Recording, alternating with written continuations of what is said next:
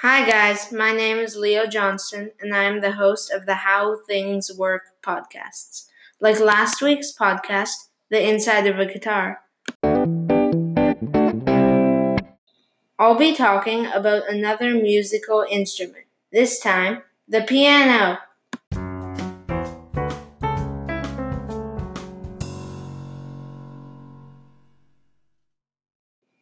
We will also be hearing questions from Kai To, the host of Gaming Podcasts. Pianos are very old instruments that were popular in the 1700s. They were originally called pianofortes because of their ability to play both quietly, which is piano in Italian, and loudly, which is forte in Italian. Mamma mia! The piano has over 12,000 parts, 10,000 of which are moving parts, but don't worry, I won't talk about all the parts, just the main parts, what they are made of, and how they work together. The first question that I will be answering will be asked by Kai To of Gaming Podcasts.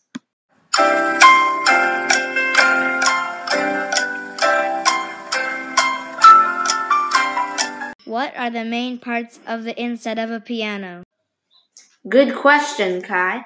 The main parts of the inside of a piano are the hammers, the strings, and the dampers. Because the piano has both hammers and strings, it is considered both a strings instrument and a percussion instrument. But experts call it a percussion. Here's why.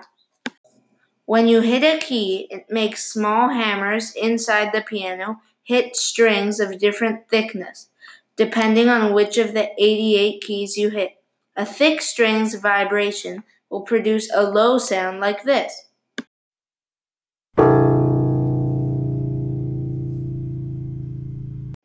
Whereas a thin string's vibration will produce a high sound like this.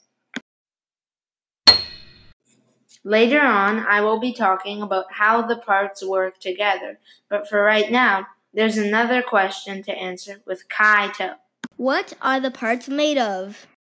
Another good question, Kai. The main materials in these parts are wood, foam, and a specialized type of wire used only in pianos. The hammers are small, curved, and made of wood, and are essential in making the sound.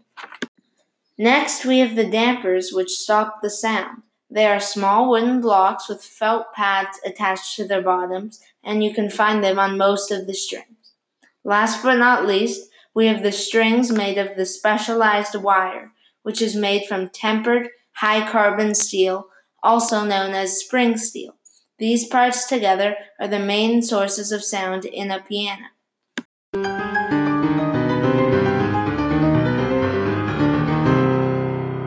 Now I have a final question to answer with Kai To. How do the different parts work together?